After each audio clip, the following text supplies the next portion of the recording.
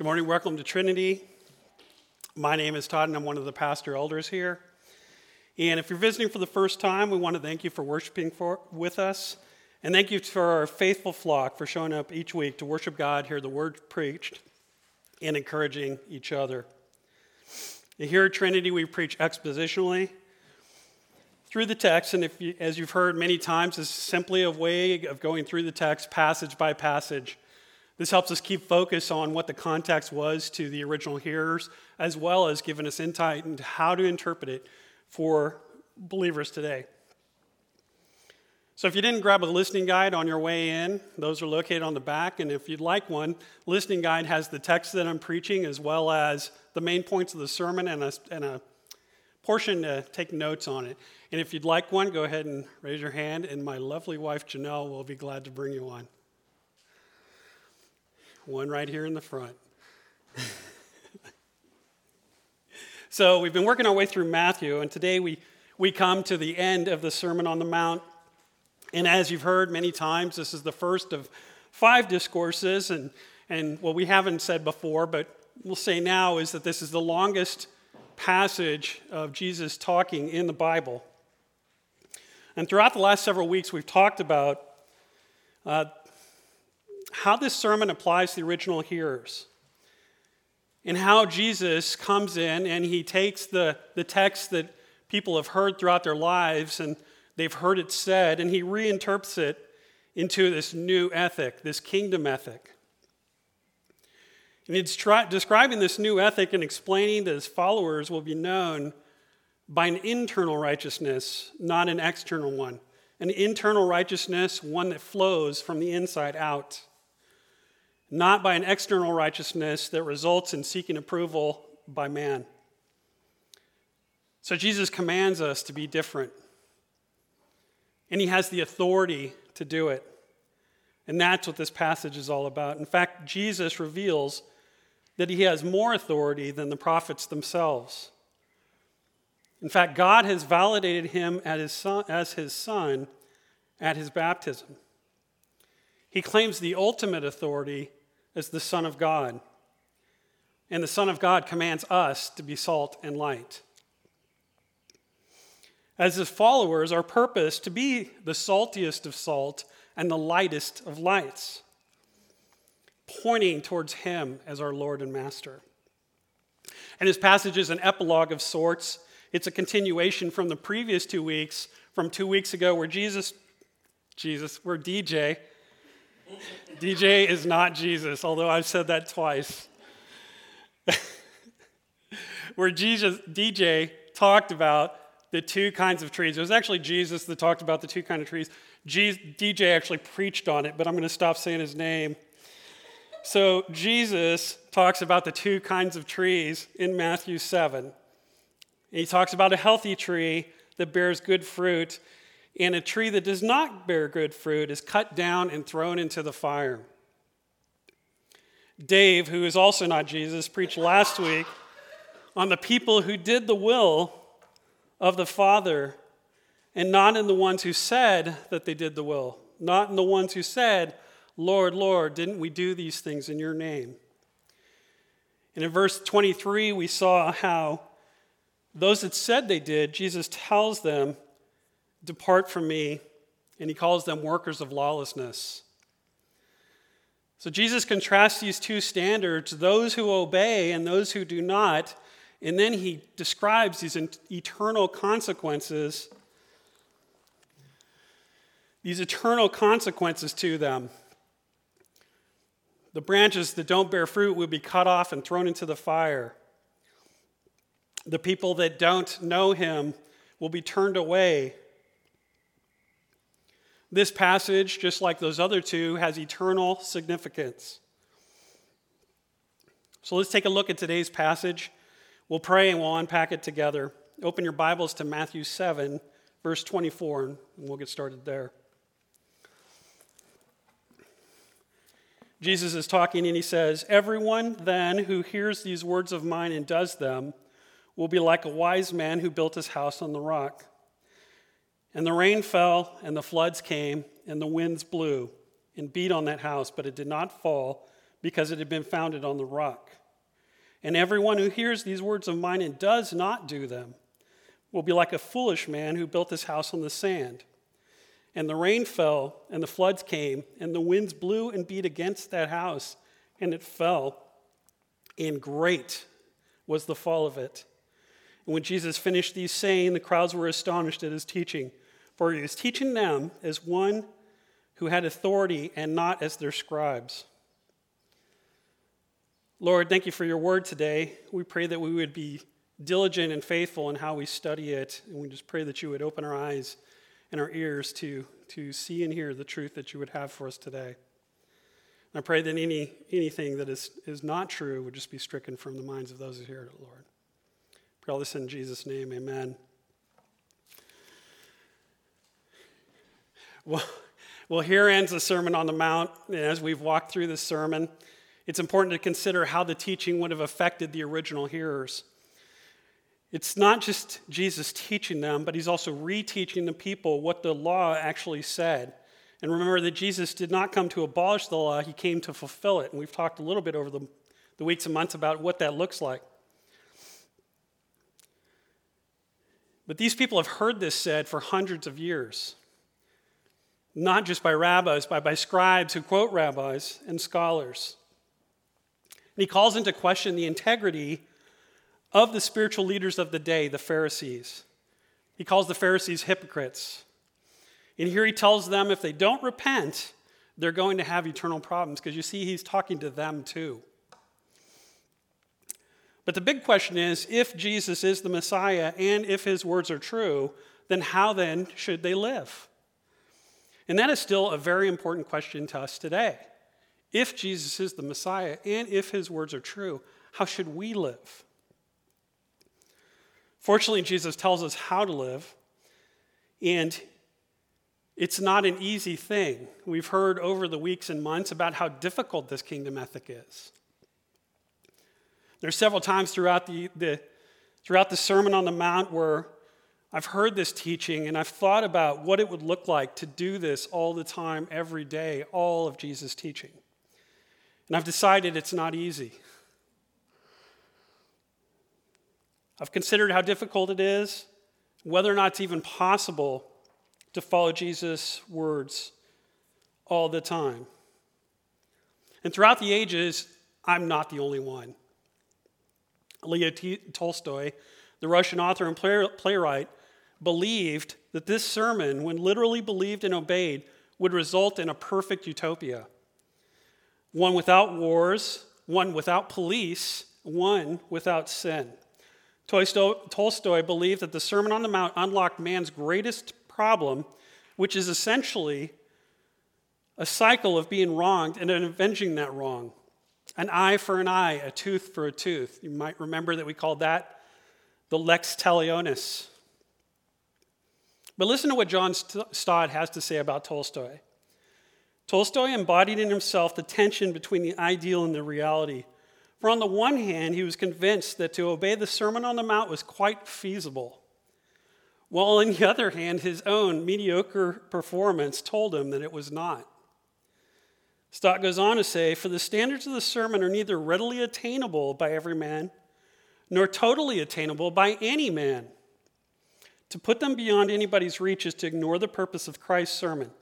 To put them within everybody's grasp is to ignore the reality of man's sin. So my friends, it's not perfectly attainable by any of us because of sin. The reality is that we're still in our sin. But we have the new birth. Jesus says you must be born again. He changes our hearts to give us new desires. The Holy Spirit empowers us to deny ourselves. He says you cannot produce good fruit unless and until he makes you a good tree. And we know this happens by faith alone. And we heard the passages from James about how that works together. So we're saved by faith alone. But we're not saved, well, I'll quote Martin Luther here, Martin Luther says, by faith alone, we are saved by faith alone. But the faith that saves is never alone. Faith alone justifies, but saving faith is a working faith. Obedience blooms out of a saving faith, and that produces good works. So faith in Jesus is what makes it possible to produce good fruit, which confirms that you are a good tree. This brings me to my first point. Wise builders hear and heed. If we look back at verse 24, we see everyone then who hears these words of mine and does them will be like a wise man who built his house on the rock. Everyone who hears these words of mine, Jesus applies this to everyone. And we should note that these words of mine apply to the entire Sermon on the Mount. Jesus is not just talking about building houses or trimming trees. Jesus is talking about every word that has come before it in the Sermon on the Mount. Some commentators suggest that this passage is better understood by using all these things I've said or what I have said here. And this is especially important in looking back over the last couple of weeks, but also over the last couple of months since we started into the Sermon on the Mount. The sermon is full of how to live and what the character looks like of Jesus' followers. He's summing up the sermon by telling us what is at stake. In this passage, we shouldn't be confused. It is about salvation. The last three passages have all been about salvation. When Jesus talks about the branches being cut down and thrown into the fire, he's talking about eternal condemnation. When Jesus talks about sending those away that don't know him, he's talking about eternal condemnation. And if you look at today's passage, there's a lot of comparisons in this passage. In this passage, we have these two builders. Now, they both hear the words of Jesus, and they both build a house, and both of them have storms. But there's also the contrast. One builder is wise, and one is foolish. One chooses rock, while the other chooses sand.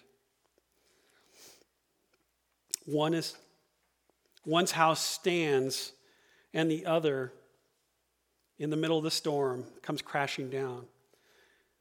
And it says, great is the fall. Everyone who hears these words of mine and does them will be like a wise man who built his house on the rock. See, the wise man not only hears, but he heeds. He obeys. And if we look at what they're building, if we look at where they're building, we can assume that these two builders are in the same location. Or else the builder's wisdom would be based on location and not on any kind of wisdom at all. Both builders have access to the same material and the same tools, and both have the potential to build a house on the rock. This would have made a lot of sense to the audience in the ancient world because the Sea of Galilee served as the natural setting for this parable.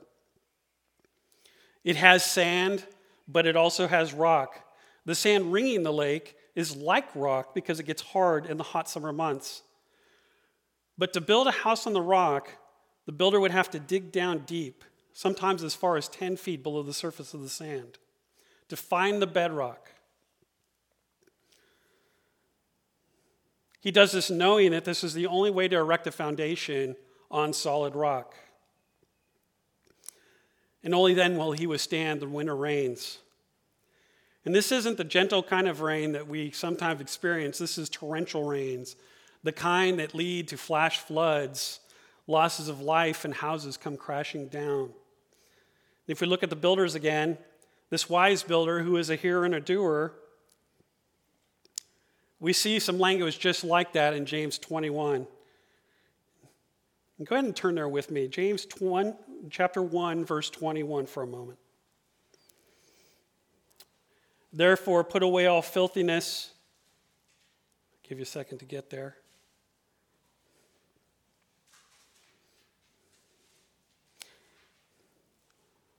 Put away all filthiness and rampant wickedness, and receive with meekness the implanted word, which is able to save your souls. But be doers of the word and not hearers only, deceiving yourself. For if anyone is a hearer of the word and not a doer, he is like a man who looks intently at his natural face in the mirror. And James goes on to say that the hearer looks into his natural face and walks away forgetting what he looks like. But the doer looks into the perfect law, perseveres, and commits to action. It says here, he is blessed. James says the hearer and doer is blessed, while the natural man is self-deceived. The natural man sees the truth, but walks away forgetting what he looks like. He could have a gaping wound in his forehead, and he would forget it was there. In this passage, James says that the doer is committed to action. But the one who looks into the perfect law, the law of liberty, and perseveres, being no hearer who forgets but a doer who acts, will be blessed in his doing. And if you continue on, he gives 3 examples of actions that demonstrate religion that is pure and undefiled before God. Visits orphans and widows in their affliction and keeps oneself unstained from the world. And this sounds familiar. This is the cost of discipleship, that we would deny ourselves, pick up our cross, and follow Christ. And our cross is keeping ourselves unstained from the world. Just a small thing. So if we go back to the builder, if we look in the parallel passage of Luke, it's found in chapter 6, verse 48. Here it says, he is like a man building a house who dug deep, laid the foundation on the rock, and when a flood arose, the stream broke against that house and could not shake it because it had been well built. The wise builder dug deep to build the house on the rock.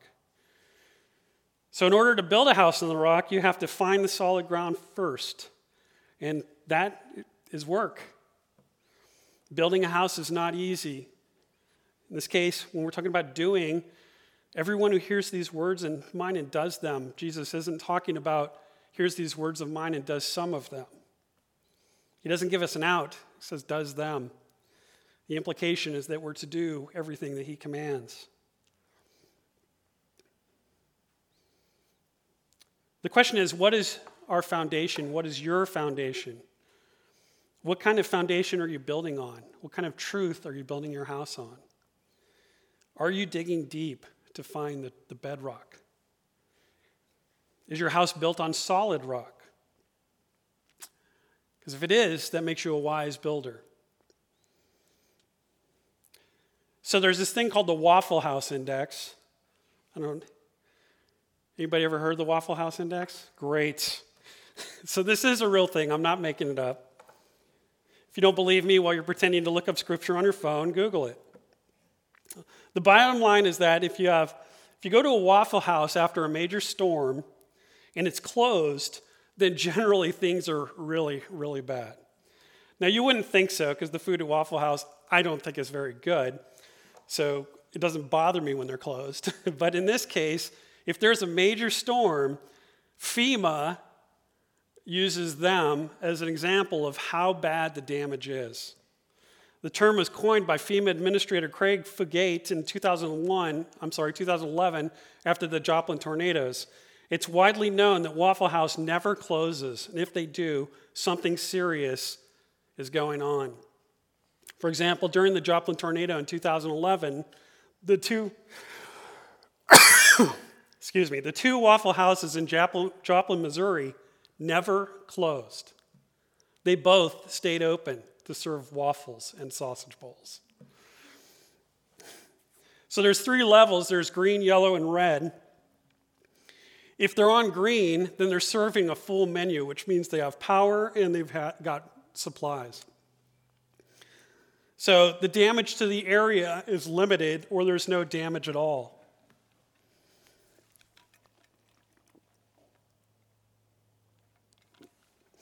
If the Waffle House Index is yellow, then you're in a little bit of trouble. So they've got a limited menu. So they've got limited power or only power from a generator, and food supplies are low.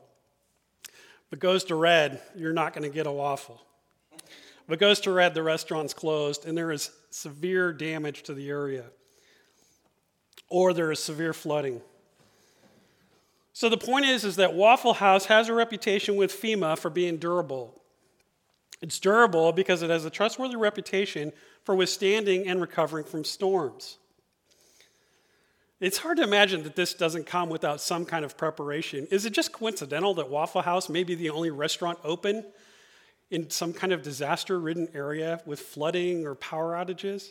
It's hard to believe that. Why would Waffle House be the only place open? And Waffle House isn't a disaster relief area. They aren't coming in after all the damage to start serving food. They're there every day. They're serving up waffles and sausage bowls every single day, sometimes in the midst of hurricanes and tornadoes. So it could be self-serving. I mean, they could be just the only place open after that, which means they probably sell 10 times as many waffles as anybody else. But I doubt if that's it. I think it's probably more like Waffle House knows there's a Waffle House index. Waffle House is durable. And this is a terrible comparison, but this is how our house is when we build it on the rock. Our house is durable and withstands storms and recovers from storms. What about these foolish builders? Let's look in verse 26. Everyone who hears these words of mine and does not do them will be like a foolish man who built his house on the sand. And the rain fell, and the floods came, and the winds blew and beat against that house, and it fell, and great was the fall of it. So John Calvin says, the general meaning of the passage is that true piety is not fully distinguished from its counterfeit till it comes to the trial. For the temptations by which we are tried are like billows and storms, which easily overwhelm unsteady minds whose lightness is not perceived during a season of prosperity. Calvin's point is that true piety, hence true faith, is not revealed until there's a major storm. And this seems true, right? Our faith is tested like this also. When we are the most needing to hear from God is usually when we're in the darkest time in our lives. Times of crisis. And that's really what this passage is about. Excuse me. But the foolish builders will be disappointed, friends. Their assurance of salvation is grounded solely in their profession, but not their practice. They hear, but they don't do. They have works to which they may appeal, but not the kind that Jesus is talking about when he talks about good fruit. Over the past 2 weeks, we've seen that there are trees, but there's good trees and there's not good trees. You wonder about the foolish builder. How did they come to be so deceived? Didn't they know that they were building on sand? And we should be worried because nobody wants to build a house that will fall. And I doubt if the builder set out to build a house on the sand. I mean, he heard the same thing as the wise builder. It says right in Scripture that he heard the word of mine and then he did not do it. And we know he has the same material. We talked about that a minute ago. He's in the same location. But the difference, I suspect, is that he built the house on the sand because he thought it didn't matter. He's deceived himself into thinking either the sand is just as strong as the rock, or he believes that the rock doesn't matter and you can build a house on something other than rock. And if you build a house on something other than rock, this will stand against the storms. Problem is, that's not what Jesus says. And these are not the kind of storms we're talking about. He's talking about, again, eternal storms, eternal consequences. The wrath of God is what he's talking about. So in this case, building on rock is not just wise, it's practical. Practical. We want to have a house that stands. Like, for example, you've heard of Tuscany. Tuscany is the largest region in Italy, and it's the region where this town of Pisa is located. And at the end of the 12th century, somebody conquered somebody else, and then they had all these spoils of war, and they said, you know what we should do? We should build this cathedral complex, and we'll call it the Field of Miracles. And kind of the trademark building in this Field of Miracles will be this bell tower. We'll build this very tall bell tower that everybody can see. So they decided to build this grand bell tower in the town of Pisa. It's now known as the Leaning Tower of Pisa. And did you know that the Leaning Tower of Pisa was leaning by the time they got to the third story?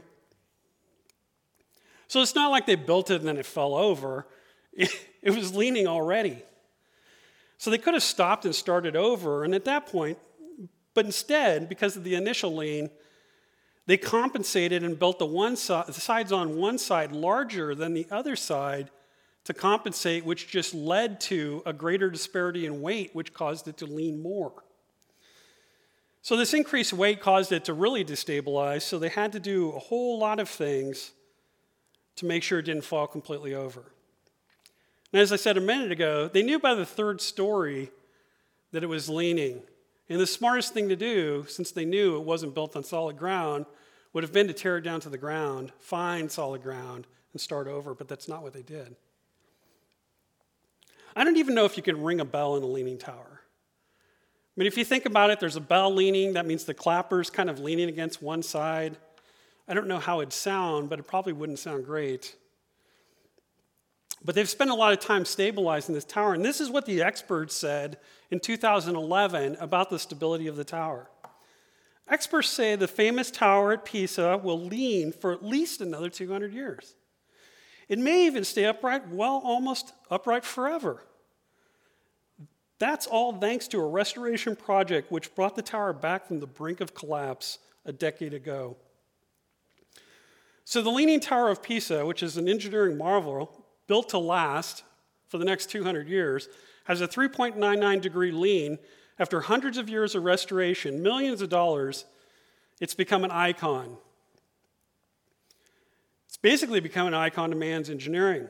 We're able to take a poorly engineered, poorly researched, poorly built tower and stabilize it. You can't hang a picture straight. You can't put your pen down on your desk, but it may never fall. It will stand leaning for another 200 years. And again, do you know the problem? It's a poor foundation. Did you know that Pisa comes from the Greek word for marshy land? Right. That's like finding out that builders of the Corvette Museum in Bowling Green had a map with a massive sinkhole under it and built it anyway. So a leaning bell tower that is now stabilized but still leaning. And again, it's hard to imagine it's not just pride, us like trying to engineer the thing to stay leaning forever. And just so you don't think I'm specifically beating up on Europeans today, we've got a good example right here in Ocoee, Florida, which was built on a foundation of muck and peat. So their town hall is built and the porch at the town hall has started to separate even just as soon as it got built. And they've decided that they might have to go through and make sure that the porch doesn't completely detach. And it's built on marshy land also. So if they fix it, it would cost $1 million to stabilize the building. It would involve driving supports 20 feet into the ground. This is the town hall of Ocoee, which has 35,000 residents. So at a cost of $1 million, they're going to stabilize basically their town hall, which is built on marshy ground. So if your house has a poor foundation, it will lead to all kinds of problems and will cost you a lot of resources, and ultimately you will spend everything you have to save a house that is always and continuously failing. So if we look back at the passage, we should remember that this is the same place, and the builder should anticipate the same storms. But again, the foolish builder thinks he's safe building on the sand. It's not that he's stupid or ignorant. He's heard the words. He just doesn't do them. He chooses a wide path. We look at verse 27, we see the rain fell, the floods came, and the winds blew and beat against that house, and it fell, and great was the fall of it. Jesus uses parallelism to reinforce the sameness of the storms. Both verse 27 and verse 25 say, the rains fell, the floods came, and the winds blew and beat on the house. But Jesus here is comparing the two because those are the same storms. The difference is one built his house on solid ground and the house stands. The other one did not, and his house falls. So this pattern is repeated 3 times, followed by this climax. The storm hit upon that house. God's word uses storm imagery to indicate God's wrath, and it's true that a firm foundation will sustain you in life's storms. But what we're talking about here is final judgment, eternity. Last week, Dave talked about Jesus is the judge, and he's the judge of eternity. Again, he's talking about hell. And D.A. Carson says, you may not believe that a hell exists. In that case, you may dismiss Jesus as a liar or a fool. Alternatively, you may be so attached to your sin that even the threat of final and catastrophic judgment may not induce you to leave it. But you will be foolish indeed if you simply accuse Jesus of frightening you into the kingdom. The real issue is the truth behind Jesus' words, the truth which prompts Jesus' warning. Either there is a hell to be shunned or there is not. And this is how crucial this passage is to us. Not only did the house fall, but Matthew writes, great was the fall of it. Some translations say its collapse was great or it fell with a great crash. But the bottom line is this house was completely destroyed. So in order to take stock of whether or not we're just hearing and doing, there's a couple questions we can ask ourselves. And Sam Storms quotes these in his commentary on the Sermon on the Mount. But after the new birth, when this is especially relevant, he asks us, do we grieve more deeply over sin than we used to, or are we flippant and casual about our moral and spiritual failures? He also asks that we should ask ourselves, has your prayer life changed at all? Is it more theocentric than it used to be? And how has your relationship with the world changed after hearing that Jesus said about our being salt and light? Jesus doesn't just come to give the people relief from earthly troubles, even though he does that. He cures them from all kinds of things like paralysis, leprosy, and the problem of blood. But all these things testify to who he is. These miracles he's performed are to confirm his identity as Lord and Savior. What he's really doing here is pronouncing their spiritual diagnosis, which is really the one that matters. The one that matters is sin, and the cure is him. If we look at verse 28, all these things he secures in himself. Jesus Christ is the solid rock. It says about his authority in verse 28, and when Jesus finished these sayings, the crowds were astonished at his teaching, for he was teaching them as one who had authority and not as their scribes. So the first thing we can notice is this is the conclusion of the sermon. It begins with these Greek words, kai agenito, which means and it happened. And that's the same way the rest of the 5 discourses will be ending also. It marks the formal transition from discourse to narrative. The exact phrasing occurs 5 times. And it also says that the crowds were astonished at his teaching. This word astonished can mean a bunch of different things, but it gets watered down by our use of language and hyperbole in describing our feelings. But in this case, what we should notice is they're not astonished as kind of like cool or oh wow. They're astonished and amazed. They're dumbfounded.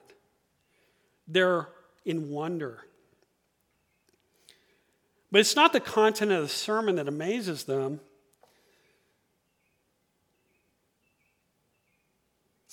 It's the man himself. The authority of Jesus is what amazes them. He taught as a spokesperson from God, not as a teacher of his time, not as a Pharisee or a scribe who is reflecting what they've heard or read. He teaches as if he's God himself. He appeals to his own authority and is someone who comes to fulfill the law. He claims authority from God, which is why the people are amazed. It says in verse 29, "For he was teaching them as one who had authority, not as their scribes." And again, the scribes claim no authority of their own. Their only authority came from constantly quoting everybody else. Their role was essentially to take their tradition of the interpretation and put it on paper so other people would be able to hear what other people thought. Jesus came and didn't quote anybody other than himself.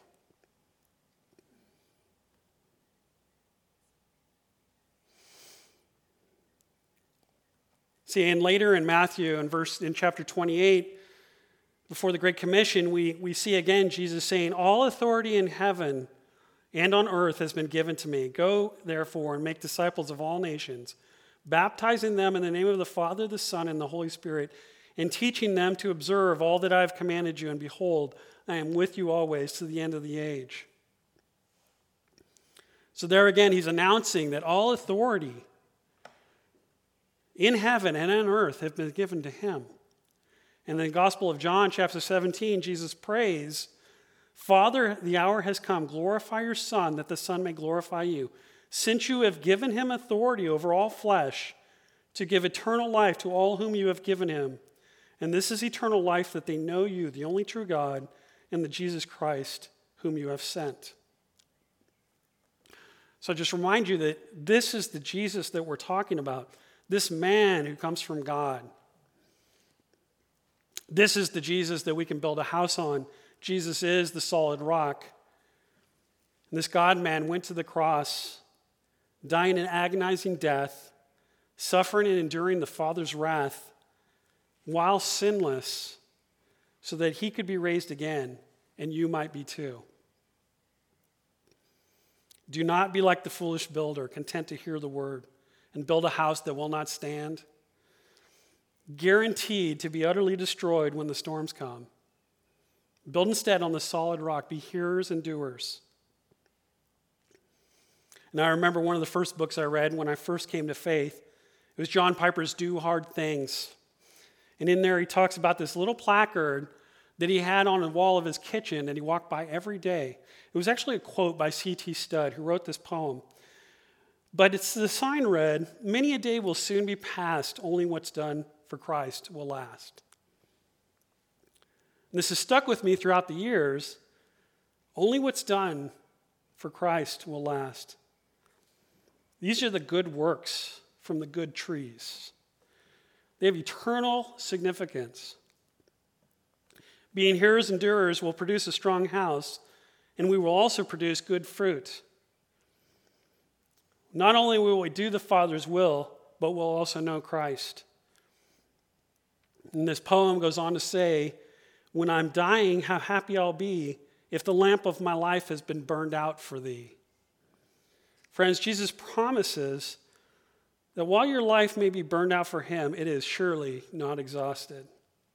If you build it in this way, with this in mind, your house will stand all of life's storms. You can be assured that it will even stand the wrath of God. It's a promise secured in the body and the blood of Christ himself. That is bedrock we can build our house on. Let's pray.